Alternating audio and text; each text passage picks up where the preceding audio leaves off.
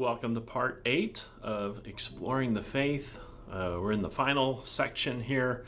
We're going to talk about the church, the Lord's Prayer, and our commitment to the Lord after all He's done for us. So to talk about the church one more time and just kind of wrap up this topic of the church. What is the church and what do we do? The Christian life together as a family of faith. We witness, we show mercy, and we live together. So I talk about being a place of care and community is so important for our neighbors and obviously for us too. In your workbook, if you printed that out or if you're looking online at it, it's page 34, lesson 24. And the first slide says, as Christians, a people who are part of Christ's body, the church. And remember, we are the church. Remember, it's not a building, it's not a denomination, it's not an institution. It's a movement. It is people following Jesus and doing what Jesus did when He walked the earth, speaking peace into people's lives, healing physically, emotionally, and spiritually our neighbors. So we live out our Christian lives individually, but also collectively, as that church family. And one of the things that we do, maybe one of the most important things we do is worship. We regularly come together for corporate worship.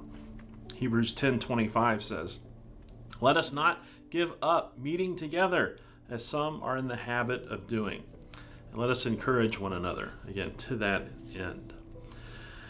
Now, on Sunday morning, a worship service in a Lutheran Christian church may look different than some of the other churches around us. It may look very similar to more traditional churches like Catholics and Presbyterians and Methodists and Episcopalians and Anglicans and on we could go. But probably looks a lot different than maybe a Bible church. And there's a lot of reason to that and what we believe, who God is and who we are and how God relates to us. That affects even how we worship on Sunday morning. The Lutheran Church is a liturgical church. We follow an order of service. We call that the divine service. And divine, of course, means God. And a lot of times we think of worship as what we are giving to God. We sing praises to God and we give Him our worship. But the divine service reminds us that the most important thing that happens on Sunday morning is how God serves us, how the divine comes to forgive our sins, strengthen our faith, to give us that peace that passes all understanding. And then we respond to God's service to us by serving Him with our prayers and our praises and our singing. Our offerings even are a part of worship as we return to the Lord. From the Book of Concord, that's one of the big theological books in our church family. It says, in summary, the worship of the New Testament is spiritual. That is, it is the righteousness of faith in the heart and the fruits of faith would be in our lives. If you look at that box there on your worksheet, or if you can see it on the slide here, it shows where God is serving us and then we respond and serve God. And so different parts of the order of our service are designated, categorized, or at least I'll say identified as being one or the other. And where God is serving us, we call that sacramental. It's a sacramental part of the worship service. Where we serve God, that's called sacrificial parts of our worship service. So God serves us sacramentally when He forgives our sins, when we hear His word is read, spoken, delivered, and a message to us, when we receive communion, and sacrificially, right, we serve God when we pray to Him as He commanded, when we praise Him, when we give our offerings, when we sing. And so during the service, the pastor, standing in front of the congregation, You can actually tell what type of element it is by where the pastor is facing. So in a sacramental part of the service, the pastor is speaking for God, speaking to the congregation. He's kind of fulfilling that prophet role of the Old Testament. So he faces the congregation. He says, I forgive you all your sins in the name of the Father, Son, and Holy Spirit. He says, this is the gospel of the Lord. He preaches grace, mercy, and peace be to you. The words of institution, Holy Communion. And for elements of the service where it is sacrificial, the pastor actually turns and faces the altar. So this is like the priest of the Old Testament, offering up the prayers of the people to God, speaking to God on behalf of the people. And so there's a lot of symbolism in our church, not just in crosses here and candles that represent the light of Christ, but even where the pastor is standing and which way he's facing is a reminder to us of what is happening right now in the service. God is speaking to us. We are offering the prayers of the church up to God. It's our confessing our sins, and then we receive absolution. There's so much meaning in every little detail of our Sunday morning worship services. All right, the next slide, B. We also worship God with our whole life of faith. So it's not just on Sunday morning that we worship, right? How we live in relationship to Him and to one another. And remember, this is the first and greatest commandment. Love the Lord with all your heart, mind, soul, and strength. And second, love your neighbor as yourself. And then Romans 12 says, therefore I urge you, in view of God's mercy, to offer your bodies as living sacrifices, holy and pleasing to God. This is your spiritual act of worship. Our whole lives, every breath that we take, we are worshiping the Lord. Next slide, number 2, discipleship. Growing in our faith, Christian growth. We are disciples of our Lord Jesus Christ. A disciple is a learner. We learn from God through instruction in His Word. Jesus says in Matthew 28, go and make disciples of all nations, baptizing them in the name of the Father, Son, and Holy Spirit, and teaching them everything that I have commanded you. So in addition to worship, Bible study, daily devotions is so important, but also studying with others are important for nourishing our faith so that we may grow in our discipleship. Disciple is a follower, and we are followers of Jesus. We follow in our Master's footsteps, doing what He did. That is, humbly trusting in and depending on God, loving Him, and loving our neighbors. Number 3, another important part of our life together as a church is witnessing, missions, evangelism. Luke 19:10 says, the Son of Man came to seek and to save the lost. Jesus commissions His church, all of us. We're commissioned with that same mission, and in the power of the Holy Spirit to seek and to save the lost. We share the love of God in Christ Jesus with others. We make other disciples by sharing the gospel. We stand with the disciples after Jesus' ascension into heaven and say, we cannot help speaking about what we have seen and heard. God has done so much for us. How can we not share that good news with everyone that we know? We want them to have the same benefits too. The next slide, Mark 10, 41 to 45, talks about when the 10 heard about this, they became indignant with James and John, and Jesus called them together and said, you know that those who are regarded as rulers of the Gentiles lord it over them, and their high officials exercise authority over them. Not so with you. Instead, whoever wants to become great among you must become the servant, and whoever wants to be first must be slave of all.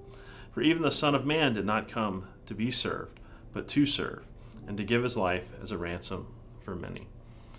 And then in Philippians 2, 1 through 11, I'm not going to read that to you, but it's about imitating Christ. Christ came to serve us, not to be served by us. And so as His disciples, right, our whole goal in life is to serve our neighbor. And who is your neighbor? Everyone.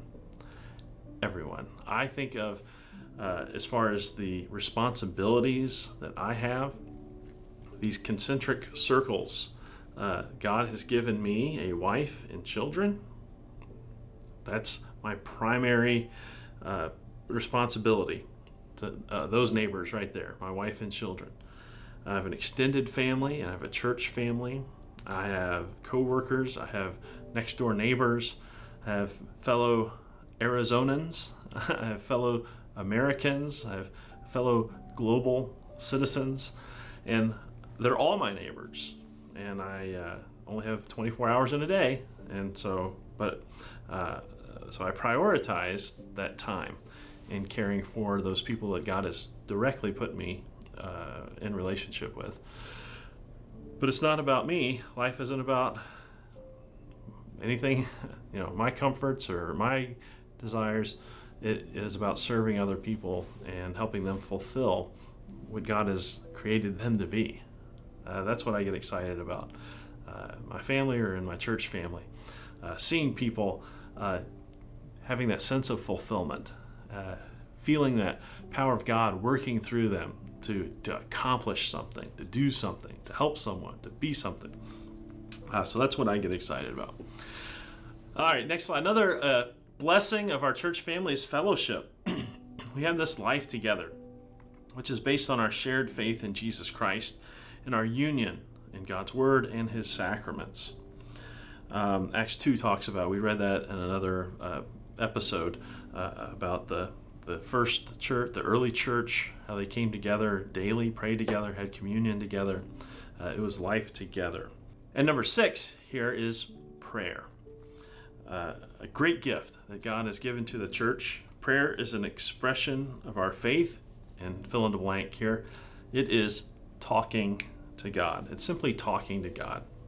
What a gift it is that you and me, people, humans, have the ability to speak to the creator of the universe. And He hears us. He wants to hear us because He wants us to have a relationship with Him. And how can you have a relationship with someone if you never talk to them?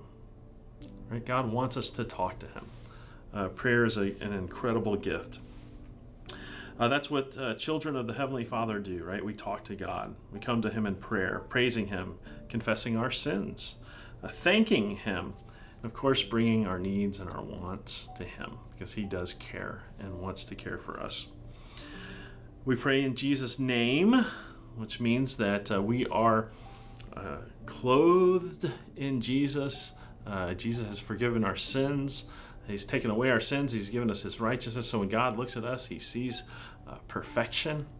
And so we have that ability, permission, maybe even authority to speak to God because in Christ we are holy.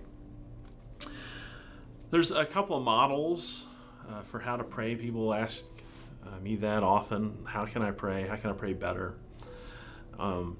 One acronym that I like to share is ACTS, A-C-T-S. The A stands for adoration. Dear Heavenly Father, I praise You because I am fearfully and wonderfully made. I thank You for the beautiful sunrise this morning. C is for confession. God, You've done so many wonderful things for me. I'm sorry that I haven't done all that I should do for You and for Your people and serving them. Please forgive me. T is for thanksgiving. Thank You for forgiving me. Thank You for giving me a new day. Your mercies are new every morning. Thank You for giving me new opportunities to live out my calling and to serve You and neighbor. And then finally, S is for supplications, things that we need. Lord, help me find a job. Lord, help our marriage, help the communication in our marriage. Help us to raise our children to be responsible adults. Help my cousin who's sick. Those are supplications.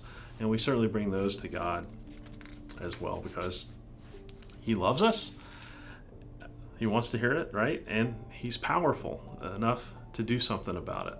That's why we take these things to God, no matter how big or small it is. All right, the next lesson here is lesson 25, is the Lord's Prayer. This is another model for prayer. Lord, teach us to pray. And when I think about the models or how we think about prayer, I used to live in St. Louis, and every friend who came to visit wanted me to take them to go see the Arch, right? The Gateway Arch, it's called, the St. Louis Arch, more commonly known. And I think it's a pretty good symbol for how most people think what prayer is like. It's kind of like we throw our request up to God, and then we come over here with a catcher's mitt and we just wait for God to answer. Come on, God, answer this prayer. I'm just waiting for it. And when we think about prayer that way, one of the problems with that is that, how often are we going to pray? Well, when we need something. Well, in Matthew, Jesus' Sermon on the Mountain, he teaches his people how to pray. And in Matthew 6, verse 9, Jesus says, "Pray then like this, Our Father who art in heaven, hallowed be thy name." And what he's doing here is turning this arch upside down.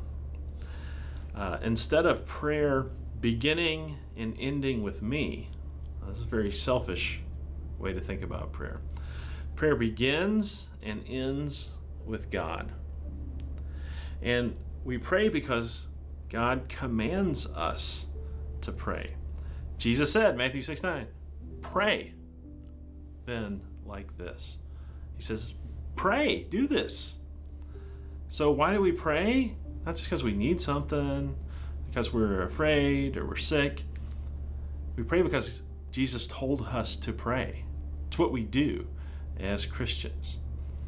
But then, look at the next chapter, in chapter 7, verse 7 through 11. I'll just summarize it real quick. Jesus said, "Ask and it will be given to you. Seek and you will find. Knock and the door will be open to you." So, not only does Jesus command us to pray, but he promises that God hears and answers our prayer. Prayer begins and ends with God. And it doesn't have anything. It's not focused on my needs, right? So now, how often do we pray? If this is the way we think about it, well, without ceasing, right? As Paul said, we're constantly in communion and communication with God. Wow. Us mere mortals, we're constantly in communication and communion with God. Wow, that is amazing.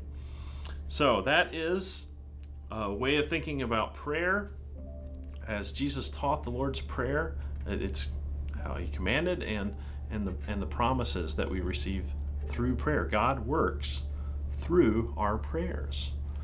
That's why we pray. It's so important. So let's jump into the Lord's Prayer and let's break this down. So the introduction to the Lord's Prayer, and really the next few minutes here, is straight out of Martin Luther's Small Catechism. Our Father who art in heaven. Well, what does this mean? With these words, God tenderly invites us to believe that he is our true Father and that we are his true children, so that with all boldness and confidence we may ask him as dear children ask their dear Father. That's a great way of remembering to pray. Speaking to our Heavenly Father, our perfect Father. So the first petition in the Lord's Prayer is, "Hallowed be thy name." And what does that mean? Hallowed is from the word holy. God's name is certainly holy in itself, but we pray in this petition that it may be kept holy among us. Well, how is God's name kept holy among us? God's name is kept holy when the Word of God is taught in its truth and purity, and we as the children of God also lead holy lives according to the Word.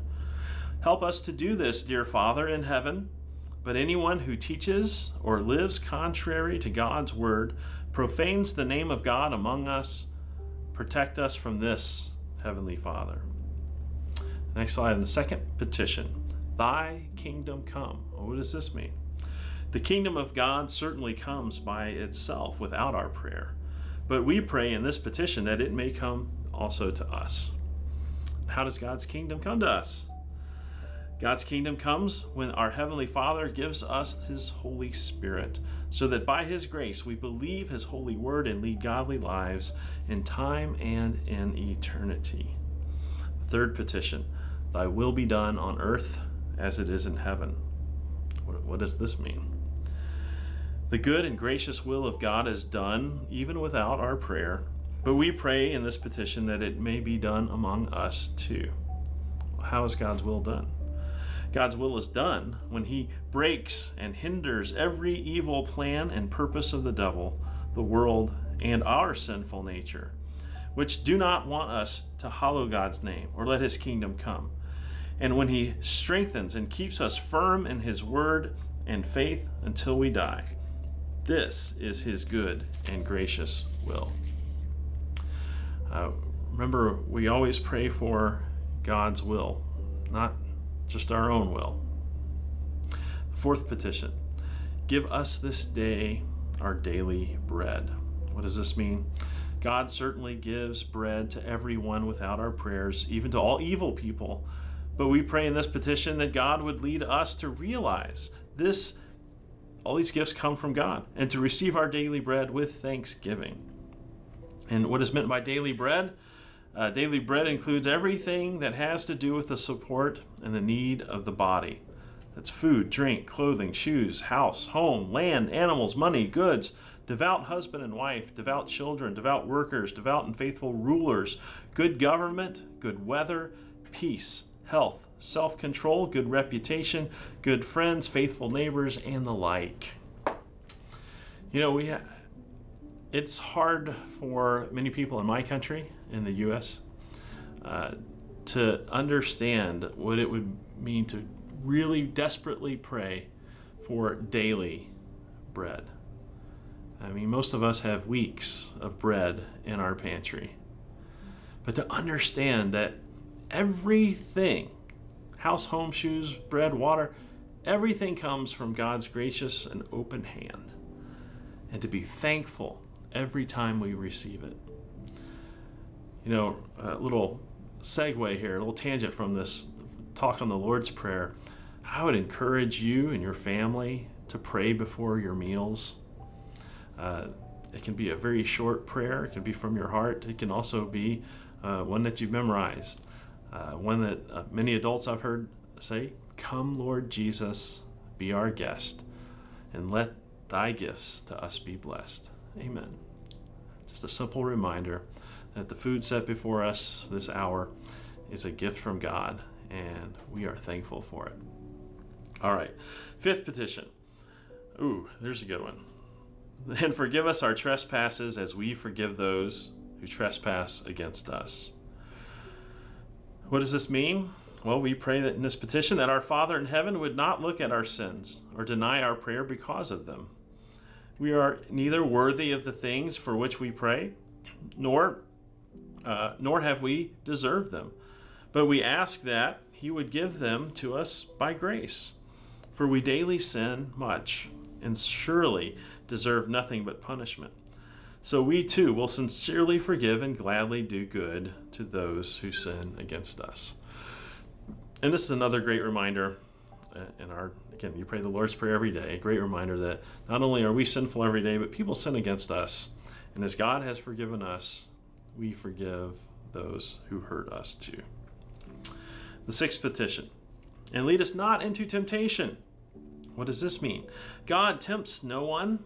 We pray in this petition that God would guard and keep us so that the devil, the world, and again, he says it again, our sinful nature, may not deceive us or mislead us into false belief, despair, and other great shame and vice. Although we are attacked by these things, we pray that we may finally overcome them and win the victory. And the seventh petition, but deliver us from evil. What does this mean? We pray in this petition, in summary, that our Father in heaven would rescue us from every evil of body and soul, possessions and reputation, and finally, when our last hour comes, give us a blessed end and graciously take us from this valley of sorrow to himself in heaven. That's a good prayer every day. And then the conclusion is interesting. So you notice it's not in Matthew 6, but we pray in our churches, "For thine is the kingdom and the power and the glory forever and ever. Amen." And this was probably added on to the Lord's Prayer. It's probably taken from 1 Corinthians 29, verse 11. If you want to go look that up. This kind of benediction, this Trinitarian conclusion to this prayer. And what does that mean? Well, this means that I should be certain that these petitions are pleasing to our Father in heaven and are heard by him, for he himself has commanded us to pray in this way and has promised to hear us. There's that upside down arch. God's command to pray and his promise that he hears it. And amen means yes, yes, truly, surely, certainly, this is going to happen. God has heard it, and he will do it.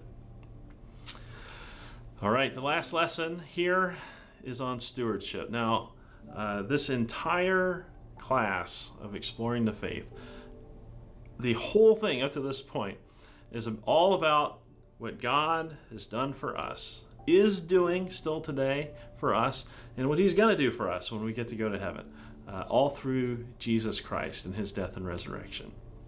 This last tiny little teeny bit of the class is our responsibility, our faithfulness to what God has been faithful to us to do. So lesson 26, stewardship. And I want to share some verses with you. Psalm 24:1 says, "The earth is the Lord's and the fullness thereof, the world and those who dwell therein." In other words, everything that exists belongs to God. Well, he created it, so it kind of makes sense, right? God owns everything there is. And Ezekiel 18 says, "Behold, all souls are mine. The soul of the Father as well as the soul of the Son is mine. The soul who sins shall die." But all things, physical and metaphysical, spiritual, visible and invisible, everything that exists belongs to God because he made it all of it. So what is stewardship? Fill in the blank. The careful and responsible management. It's the management of something that's entrusted to one's care. So we are stewards. We are caretakers of everything because everything belongs to God. Nothing belongs to us. So our whole life is an act of stewardship. God privileges us to use all that we are and have according to his will, for his glory, in his service, and for the good of others. That's every day of our lives. So we are stewards 24/7.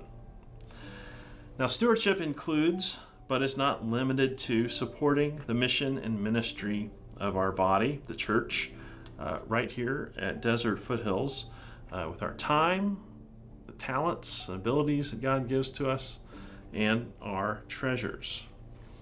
Now, in Genesis 1, we see that as humans, we are responsible for imaging God to creation.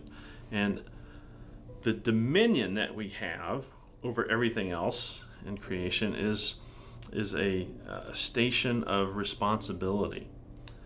We are responsible for everything under our care. We have to be good stewards of it. It's not that we can abuse it and do whatever we want with nature or other people, certainly, but that we are the caretakers. We want the best for all of them. Remember, our life is a life of service and giving to promote the welfare of all people and all things, really, in this universe. Now when we talk about stewardship in the church, if you've been in a church for any length of time, if you've heard the word stewardship, it was probably tied to money, and that's a part of it. Especially in our society today, we don't barter with bread for apples or anything. I mean, we use money to pay for things, to do things, to acquire things. So in today's culture, it is a big part of stewardship, and it's nothing to be, to hide from. Look in Malachi chapter 3, verse 10. God says, "Bring the whole tithe into the storehouse, that there may be food in my house." And he says this, "Test me in this, says the Lord Almighty, and see if I will not throw open the floodgates of heaven and pour out so much blessing that you will not have room enough for it." God promises us that as we give some of our money to his mission and ministries, that he will replenish us, and not just what we give, but even more than that. This is a promise from God. He even says it's the one time in the Bible we're allowed to test God in anything, and it is in supporting his mission, Jesus' great commission here on earth to spread the gospel. Now, one question I get is tithing. Well, let me say what a tithe is. So very literally, what a tithe is giving 10%. That comes from the Old Testament laws, the Old Testament culture, the Old Testament worship in the temple. The whole model was around their stewardship was of money, was giving 10%. If you're a farmer, it's 10% of crops. If you're a rancher, 10% of sheep. If you're a banker, 10% of money. But it was that 10% idea that it's significant enough that it's meaningful. I mean, you notice it. It's not just let's see what I got in my pocket today. Okay, here you go, God. But no, it's intentional.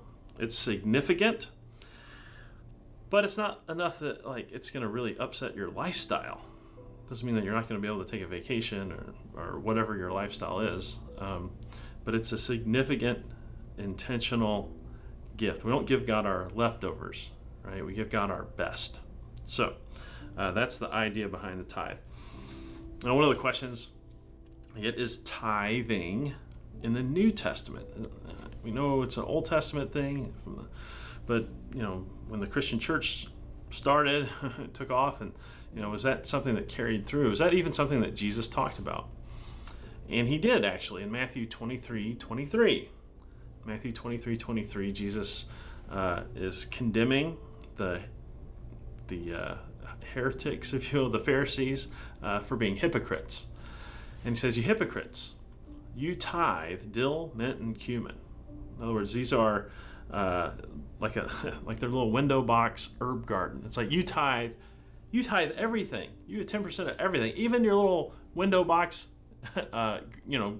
garden. But you neglect the weightier matters: faith, justice, mercy. These you should have done without neglecting the former. In other words, Jesus didn't say, well, you shouldn't tithe anything. You should just be focused on justice and mercy. No. Jesus said you should have been focusing more on justice and mercy while you tithe everything. You should have been doing both of them. And so it seems to be represented, again, this significant, specific, intentional portion of material gain. But I'll say giving is not limited to the tithe or any specific amount. So I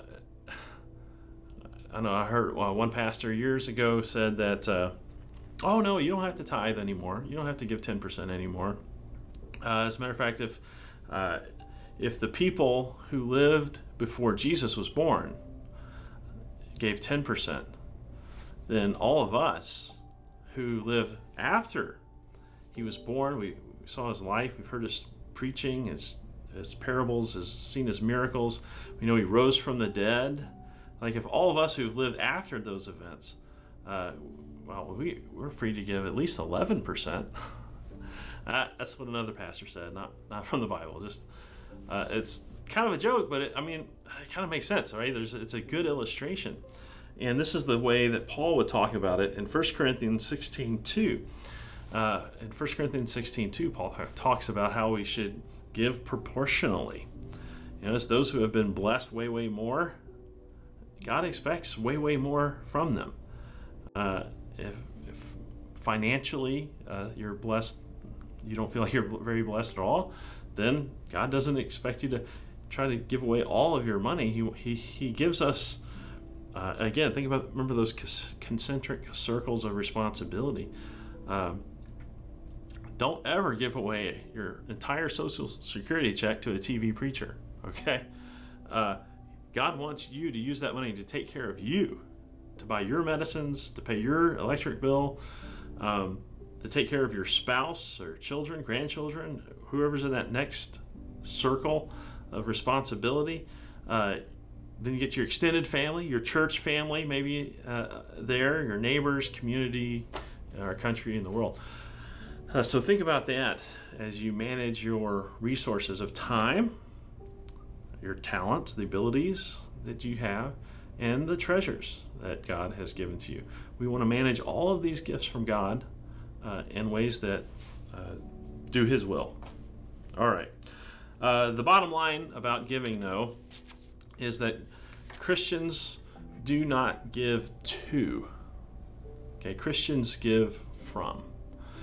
A lot of times we have this mentality of, and if your mailbox is like mine, you get solicitations for all kinds of charities, all kinds of worthy causes, and you kind of try to prioritize or what touches your heartstrings and what connections do you have? It's your alma mater or whatever.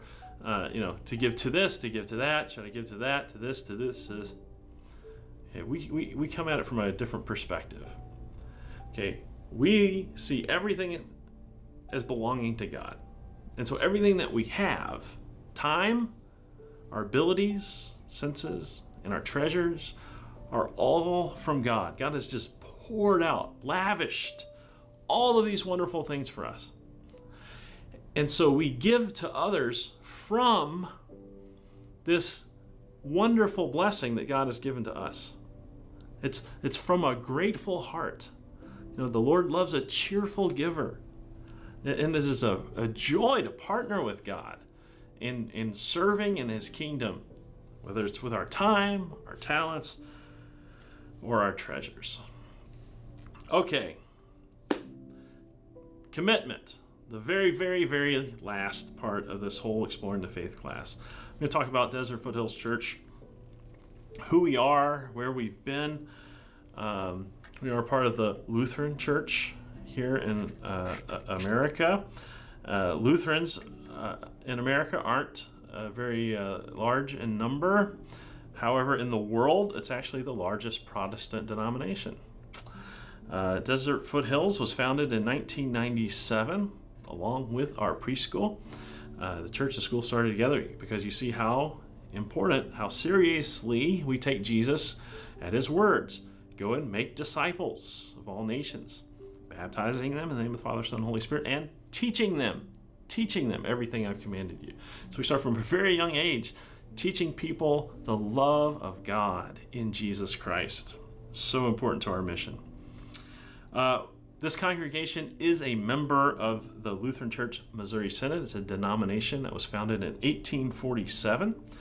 Today there's more than 2 million baptized members and around 6,000 congregations all over the United States.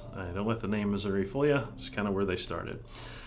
Our church is part of the Pacific Southwest District of that denomination, so Southern California, all of Arizona, Southern Nevada. Our churches and schools come together, work together to accomplish larger mission projects and things that we wouldn't be able to do on our own. So the next slide. Where are we going here at Desert Foothills? And this is where you come in. You've made it all the way to here. I'm very excited about our potential of partnering with God and you to do great things. Well, we believe that church, remember that's our worship life, our life together in Christ, is a very important part of our lives. And as with anything that is important, it requires some commitment, dedication, and sometimes even sacrifices. In order to receive the fullness of God's blessings and his gifts of life, love, faith, hope, and the power of the Holy Spirit, it is vital that you attend worship. Attendance at weekly worship is paramount to your living in God's grace and with his peace, as well as a God-pleasing life. When you are not in church, you not only hurt yourself, you hurt your brothers and sisters we are all one body. 1 Corinthians 12 talks a lot about this, being the body of Christ. I think that's an important note. I know we tend to think that, I don't have to go to church this week. I got this going on, that going on. I'll be okay. I'm still saved. I'm still good with God. We still have a relationship. Okay, that's true. Okay, I'm not saying you got to go to church to be saved. But it's a very selfish way of looking at it. You see, it's what are you missing, or who are you missing when you're not in church? Somebody might have been there that Sunday who was feeling really down, and you were going to smile and greet them, and you had maybe the same vocation, something in common, and would have struck up a conversation and lifted their spirits and built a relationship there. It's not just about us, right, coming to church. It's about what we give, how we serve other people, even on Sunday morning. In order for you to grow in faith toward God and in fervent love toward your neighbor, it is also important you spend time in his word and with other Christians. You're encouraged to make it a high priority to spend a second hour each week. So the first hour is worship. The second hour in a Bible class or a life group at our church. Again, this not only benefits you, but also the entire body of Christ. Daily personal Bible readings, devotions, prayers are also extremely important. So we come to worship, we receive God's grace. That first hour, that second hour a week, I'm asking you, everybody to commit to, is growing our faith. We don't want to be stagnant, right? We want to be following Jesus. We want to be on the move, always growing closer to God. And then thirdly, as Christ's men and Christ's women, and as we grow in our Christian faith together, God expects us to serve him by serving our neighbors. So as you're able, and as God has given you specific gifts and talents, we encourage you to join us in serving our neighbors by and through various opportunities and activities. And here at Desert Foothills, Pastor Jeremy and I, we have many things going on. There's always somewhere for you to jump in and serve.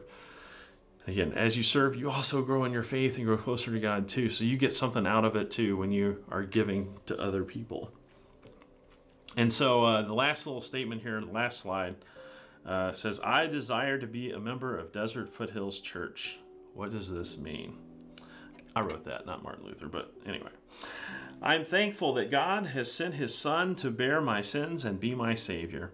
I need God's grace in my life constantly, and I desire to receive his blessings here at Desert Foothills.